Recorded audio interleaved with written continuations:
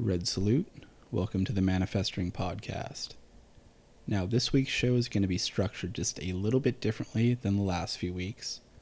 I'm going to start off by discussing some listener feedback that you've had from me, which I do always appreciate, whether it be good or bad, for better or worse. So we'll discuss that a little bit. After that, I'm going to move into kind of a mini segment concerning some of the major headlines we've seen in the news the last week or two. Talk a little bit about gun control, this March for Our Lives action, which took place yesterday, which would have been Saturday. And we'll also discuss the really unfortunate return of John Bolton to the spotlight. Now, this is a guy that I absolutely loathe, and I was hoping I would really never have to utter his name again in my lifetime, but here we are. These are the times we live in, so we'll discuss that little troll as well. After that, we'll jump into the two longer segments, the first of which is going to be concerning the alt-right. Now, I know the alt-right is still a really major story, especially here in the United States, and it's something I haven't had a chance to discuss on this show just because the whole phenomenon concerning the alt-right really took off after Trump was elected and kind of during my hiatus from the show. So I figured I'd put my 2 cents out there. I want to talk about how they are not a reaction, as they claim, to like social justice warriors online. They are not a reaction to quote-unquote far-left extremists. This is not some horseshoe theory bullshit. So we'll discuss the alt-right, their ideology, or really the lack thereof. In the second segment, we'll continue our discussion about revolution in a place like the United States or the imperialist centers. Again, this is a really tough discussion to have. It's tough to navigate, but my intention is to try and wrap up that discussion this week. We'll see how we're doing on time.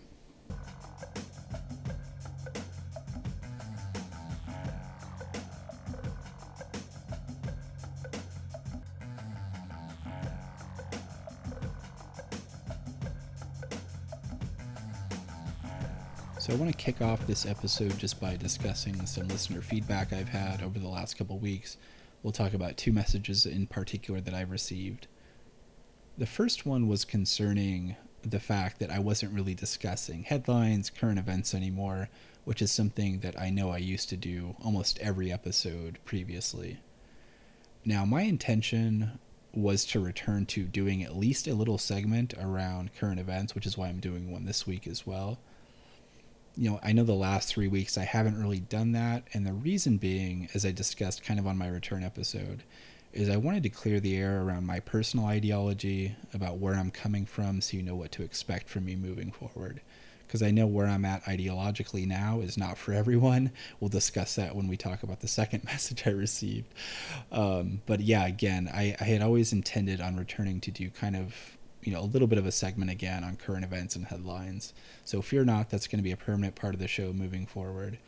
But again, I just wanted to make my return, kind of form lines of demarcation on where I'm at now ideologically and where I was then.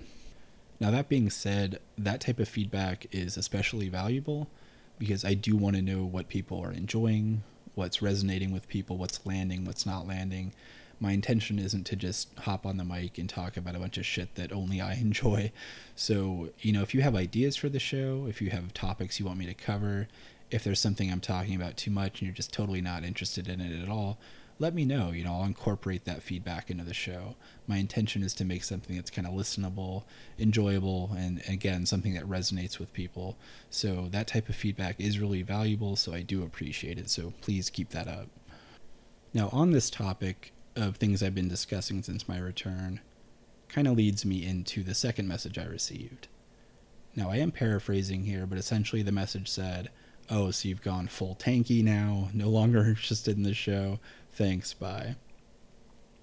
Now, this message made me laugh a little bit just because I do see a lot of my previous self in that stance. I understand where people are coming from when you hear about communism or Stalin or Mao or other figures, and you're not just hearing this parroting of Western propaganda that you grew up under. I understand it's hard to break through that. The propaganda surrounding those figures and the concept of communism is extraordinarily strong, and I think this is kind of proof positive of that. That's why I made it a point, during my episode, even though I did say it was a quick and dirty debunk, of pointing out that I don't think these are infallible figures. You will see people online, like on Leftbook or Left Twitter, saying that Stalin was this god figure who did no wrong and they're completely serious. or they're putting the DPRK up on this mantle as a shining example of socialism. They're not doing anything wrong there either, which I think is a slightly absurd position, obviously, but it is way less absurd than just buying this bullshit you hear in the West, hook, line, and sinker, about the DPRK or about communism or about Stalin or Mao. It's important to break down that propaganda. It really is. So, I mean, if you want to call me a tanky for trying to have an honest conversation about communism, I mean, that's absolutely fine. I'll wear that badge. I'm not ashamed of that. If you want to call me a tanky for looking for an ideology that actually has had successful revolutions around the world, I guess that makes me a tanky. I'm fine with that. Because in my opinion, the point of being a leftist is to actually overthrow these systems of exploitation instead of just talking about doing so. So if that makes me a tanky, then that's absolutely fine. Again, I'll wear that badge proudly.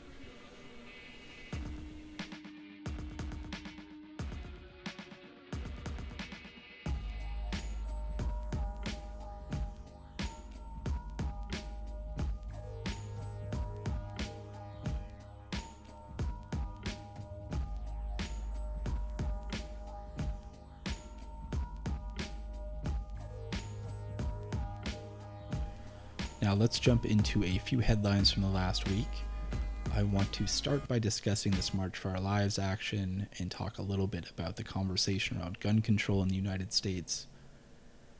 I want to kick this off by saying that, me being a jaded leftist aside, my critiques of peaceful protest aside, I do think it is really cool and pretty inspiring to see so many young people going out there, putting it on the line, taking it to the streets, and trying to affect change.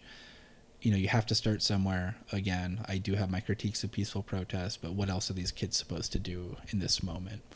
So that's really inspiring. It does give me a lot of hope to see that so many younger people are willing to go out there and put it on the line. So I think that's awesome. Support to all those kids who went out yesterday and the people that supported them. Now, concerning this conversation around gun control, which has been really on everybody's lips, gun control is a nuanced issue here on the left because I think arming poor people is important if we're going to have a revolution. So that aside, I just think a couple of topics that have been woefully under-discussed when it comes to this gun control conversation. One is that any form of gun control has to involve disarming the police. I mean, look no further than this really fucking heinous, disgusting event that took place in Sacramento. I'm sure all of you have heard about it. If somehow you haven't, just do a quick breakdown. You had this guy, Stephen Clark, in his own backyard, holding a cell phone, who was shot 20 times by the pigs in Sacramento. I listened to the body cam footage, and it's so fucking haunting and infuriating to listen to. I mean, it's not a news story. This happens every day in the United States, where people of color are just gunned down by pigs. But this was just one of the more disgusting examples. I mean, and then you compare that to how Nicholas Cruz, the shooter, down in Florida, the school shooter, was apprehended without a shot fired. You look at how Dylan Roof, who shot up the church in the South, was apprehended and then taken to get fucking fast food on his way to prison. You take a look at this Austin bombing, and you have the police there coming out saying this was a troubled, mentally ill kid. And you have Stephen Clark, a person of color who's standing in his own fucking backyard, gunned down, shot 20 times for holding a fucking cell phone. So again, any discussion about gun control in this country has to start with disarming the pigs, because they murder more than anybody in this country. Gun violence really starts with them. So, I hope at some point that becomes a broader topic in this discussion, because I think it's something that not a lot of people are talking about besides leftists right now. So that has to be a part of the discussion. Another topic to think about here, because a lot of people are wondering, this culture of violence, this gun culture, where does that come from? Why is that so big here in the United States? And access to firearms is part of it, no doubt about it. But something that is woefully under-discussed as well is that this is a culture built and sustained on violence. We have to be honest about that. This is such a violent nation. I mean, we're out there right now plundering other nations, murdering people on the daily. So to assume that people that grow up and live in this culture believe that this is the best nation on earth and see this very nation going around and murdering people daily, to assume that that doesn't trickle down into the psyche of its citizens is foolish. It's absolutely foolish. So if we want to have a discussion about why this nation is so violent, again, look no further than our military, look no further than our imperialist actions. That it starts with that. It really starts with that. Again, this is a nation built and sustained by absolute heinous violence. So it's no wonder that the citizens get involved in those very same actions so often. So it's not just access to firearms, though one could argue that that's a big part of it. It is just part of our culture. It is woven into our culture. This is a violent, racist nation, and we see that play out not only around the globe, but here at home as well. Speaking of violence, let's go ahead and talk about the evil Lorax, John Bolton. So Trump's revolving door has been at work again. We have H.R. McMaster out as National Security Advisor. We have John Bolton in, unfortunately, as National Security Advisor. Like I said at the top of the show, this was a man that I had hoped to never talk about again, but here we are. This is just the world we live in. So if you're unfamiliar with John Bolton, you're maybe a little too young to remember the George W. Bush regime. This is one of the worst characters from that whole group. I would still probably put Dick Cheney at the top of that list, but it's a tough competition. I mean, John Bolton gives him a run for his money. You have never seen a more hawkish, disgusting little man than John Bolton. He is somebody who has advocated for going to war with Iran, kind of ad nauseum. He's already talked about ramping up pressure against Venezuela. So the warmongering is about to reach new heights here, unfortunately. So I do advise you just to do kind of a quick search on John Bolton's history, so you can just kind of get a rundown of some of the heinous, disgusting actions he's been a part of. So it's a dark day in the United States, as if it weren't already dark enough. But it's an especially dark day when you have John Bolton back in a position of power. So that was really depressing news from this last week, and I was pretty nauseous when I saw him in his National Security Advisor. So I'm sure we'll be talking more about him and his rhetoric as the weeks go on here. We'll go ahead and wrap up headlines this week on that depressing little story about John Bolton, unfortunately. Now, this is something, the current events and headlines, that I'm planning on doing going forward. So if you have any suggestions, ideas on things you want me to talk about, for sure let me know. You can usually find me on Twitter at ManifestPod. I do have a Facebook page up now. I am on Instagram, so you can find me there as well. Again, I do appreciate the feedback, and I'm happy to talk about any topics that you all want to hear about. If you want to support the show at all, I do have a Patreon set up at patreon.com/manifestpod. That support is always greatly appreciated.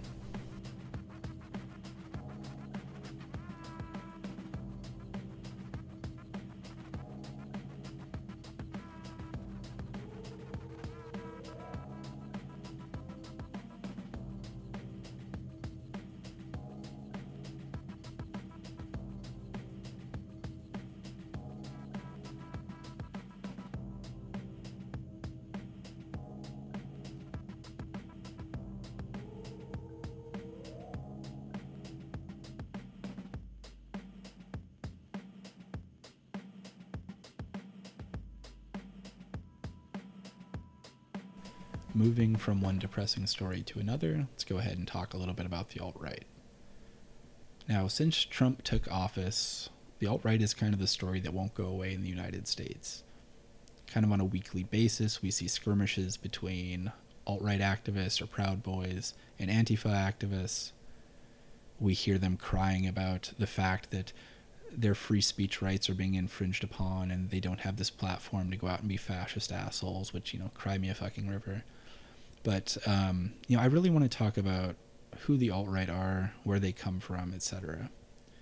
Now, if you talk to alt-right activists, they'll claim that they are simply a reaction to these out-of-control social justice warriors online, a reaction to this call-out culture, to virtue signaling. And if it weren't for the left and these SJWs being so unhinged that they wouldn't even exist, they wouldn't doing what they're doing, essentially, this would all be unnecessary if it weren't, again, for this rabid sect on the left. But we have to have an honest conversation about who these alt-right activists actually are. Because I think when we have this discussion amongst liberals or even some well-meaning leftists, this conversation will come up and you'll have people saying, well, shouldn't we be trying to reach these people? Is this just working class white people who've been kind of disenfranchised by capitalism as well? Should we not be out there trying to educate and organize these people as well? I mean, these are potential revolutionaries, right? Now, if that's who these people actually were, I could see the merit in that argument. I really could. I understand the need to educate and organize. But that's not who these people are. More often than not, these alt-right activists are middle class to upper middle class white males. And these are people that you probably don't need to organize around anyways, let's be honest. These are people that have been anti-leftist since they came out of the womb. These are people that are born into privilege, not just white privilege, but financial privilege as well. And that really is the key factor to remember here. These are privileged people. So while they claim to be nothing more than a reaction to the extreme left, and this extreme left is just out there trying to level the playing field a little bit, these people, because they're so used to being on top, they're so used to being privileged and having things their way, they see any attempt at leveling the playing field really as a personal attack on themselves. And that really leads us into the next point here. I think a question a lot of people ask is about these alt-right activists is, okay, so they're being challenged online by quote-unquote social justice warriors, and their reaction is to turn into neo-Nazis? To turn to fascism? Why is that the first option they turn to when they're challenged? I think the answer is right there, actually. This is a country, especially if we're talking about the United States and the alt-right in the United States, that is built on white supremacy. It's woven into the fabric of this nation. So when white people feel challenged by any leveling of the playing field, it's just easy to turn to white supremacy. White supremacy is always an option in this country. It's the easy answer for white people, and that's why they so quickly run to it as an option when they're challenged. Just like when capital is challenged throughout history, we see it turn to fascist ideology. Same thing with white people. When they're challenged, we see them go to this white supremacy, this Nazi ideology. It's the easy answer because it's something they can always fall back on. It is a part of this nation. There's no getting around that. It's the same reason you'll see many of these alt-right activists championing the work of somebody like Jordan Peterson, a quote-unquote intellectual. This is a guy who just kind of hides misogynistic and fascist language inside of a word salad, and at the end of the day, he's just kind of intellectually bankrupt. The guy doesn't make any salient points. He's just ridiculous. But again, he's seen as an intellectual by these people who just want to believe that their outlook of white supremacy, of male supremacy, of patriarchy is somehow intellectual. It's somehow intelligent, that this is right. So this is why they rally around a guy like Jordan Peterson, who again calls for those things, uses a few big words, and these people are very impressed by that. More often than not, this is kind of a petty comment, but I don't care because I just think Jordan Peterson's such a piece of shit. I think a lot of people who really recommend his work and are enthralled by his work are people who haven't read a book like past high school, past the required reading they had to do in high school. So they'd read something like this and they're like, oh my god, this dude's so intelligent. And look at this, he's agreeing with all my points. I get to go out and be a fucking scumbag to women. I get to be a white supremacist. I was right all along because this supposed intellectual tells me so. It's gross. It's super gross. And fuck Jordan Peterson, basically.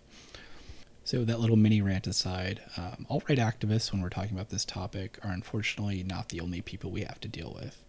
You will have liberals and centrists who see the so-called far right and far left as basically the same. They're both equally bad in a lot of ways.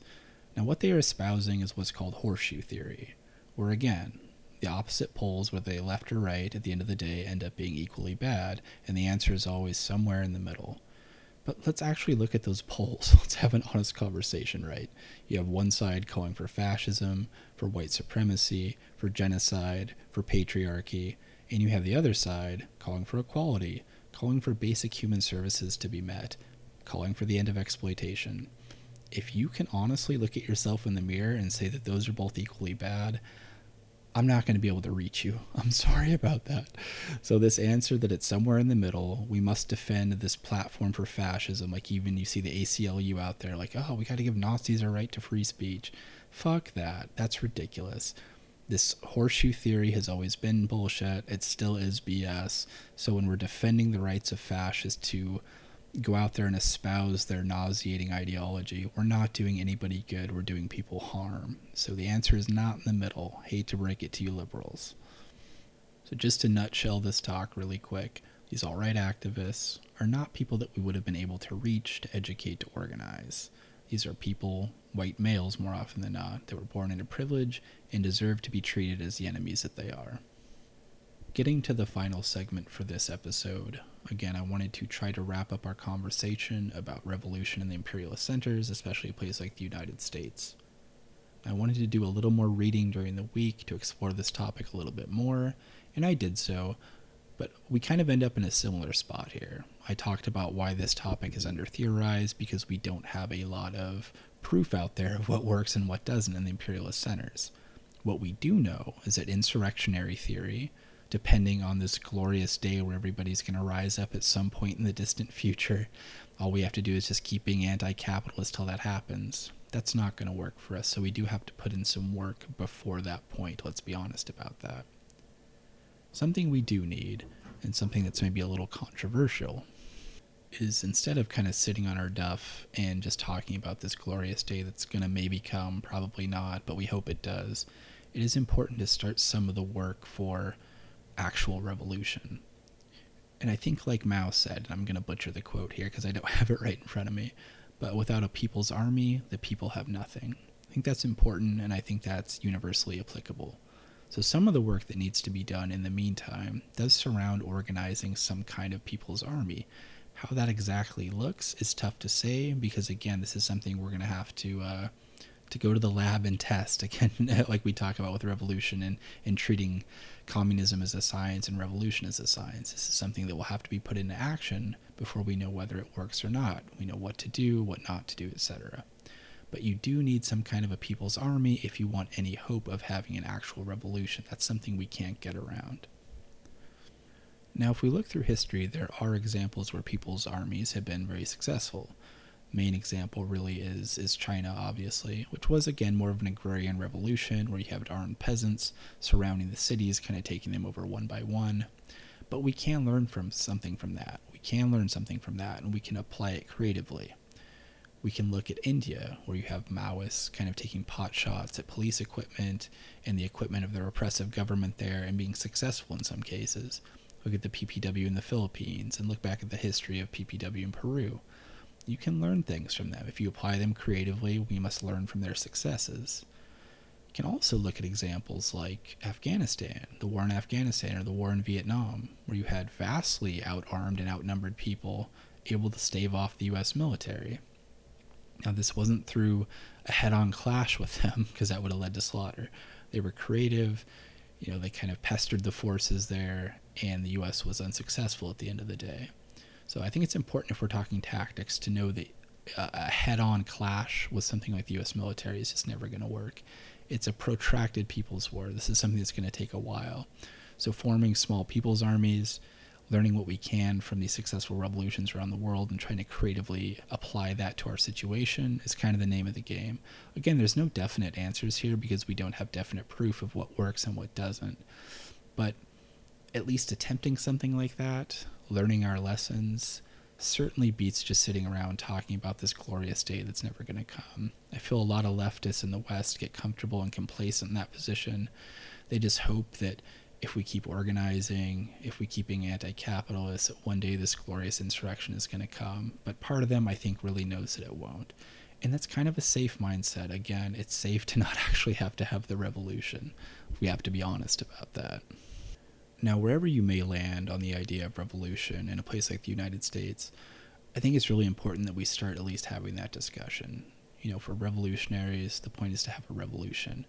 And I think that's something that's rarely talked about, especially here in the West, which is really unfortunate. So let's get those ideas on the table. Let's hash it out, because I know a lot of this it's just a germ of a theory, really. Again, there's no proof. So let's hash that out. What I'm going to do is I'm going to link to the two main articles that I read for this topic, the PCR-RCP's work. I'll link to those on my SoundCloud page. I really, really encourage you, if you're serious about this, to check out those articles. Give them a read, see what you think is right, what sounds wrong, etc. Let's have a discussion about it. There's other people out there who have put out work on this as well. I'd be happy to link to them as well.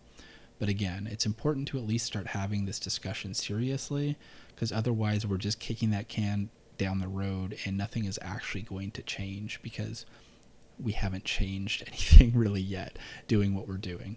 So we've got to change up the tactics. We need to at least have this discussion, so let's do so. Again, I'll link to those articles on my SoundCloud page. Happy to answer any other questions about that, and let's hash it out. Let's talk about it. So that's going to do it for this episode. I hope you got something out of it. Hopefully this was interesting. Again, I do really appreciate the feedback, so if you have any feedback on this episode, on any of my episodes, happy to talk with you about it and try to implement some changes if that's what you are looking for. Again, if you want to find me, easiest place to find me is on Twitter at ManifestPod. I do have the Facebook page, just look for Manifesting Podcast. I'm on Instagram. And again, if you want to support the show, which is always really appreciated, you can do so at patreon.com/manifestpod. So until next episode, Red Salute.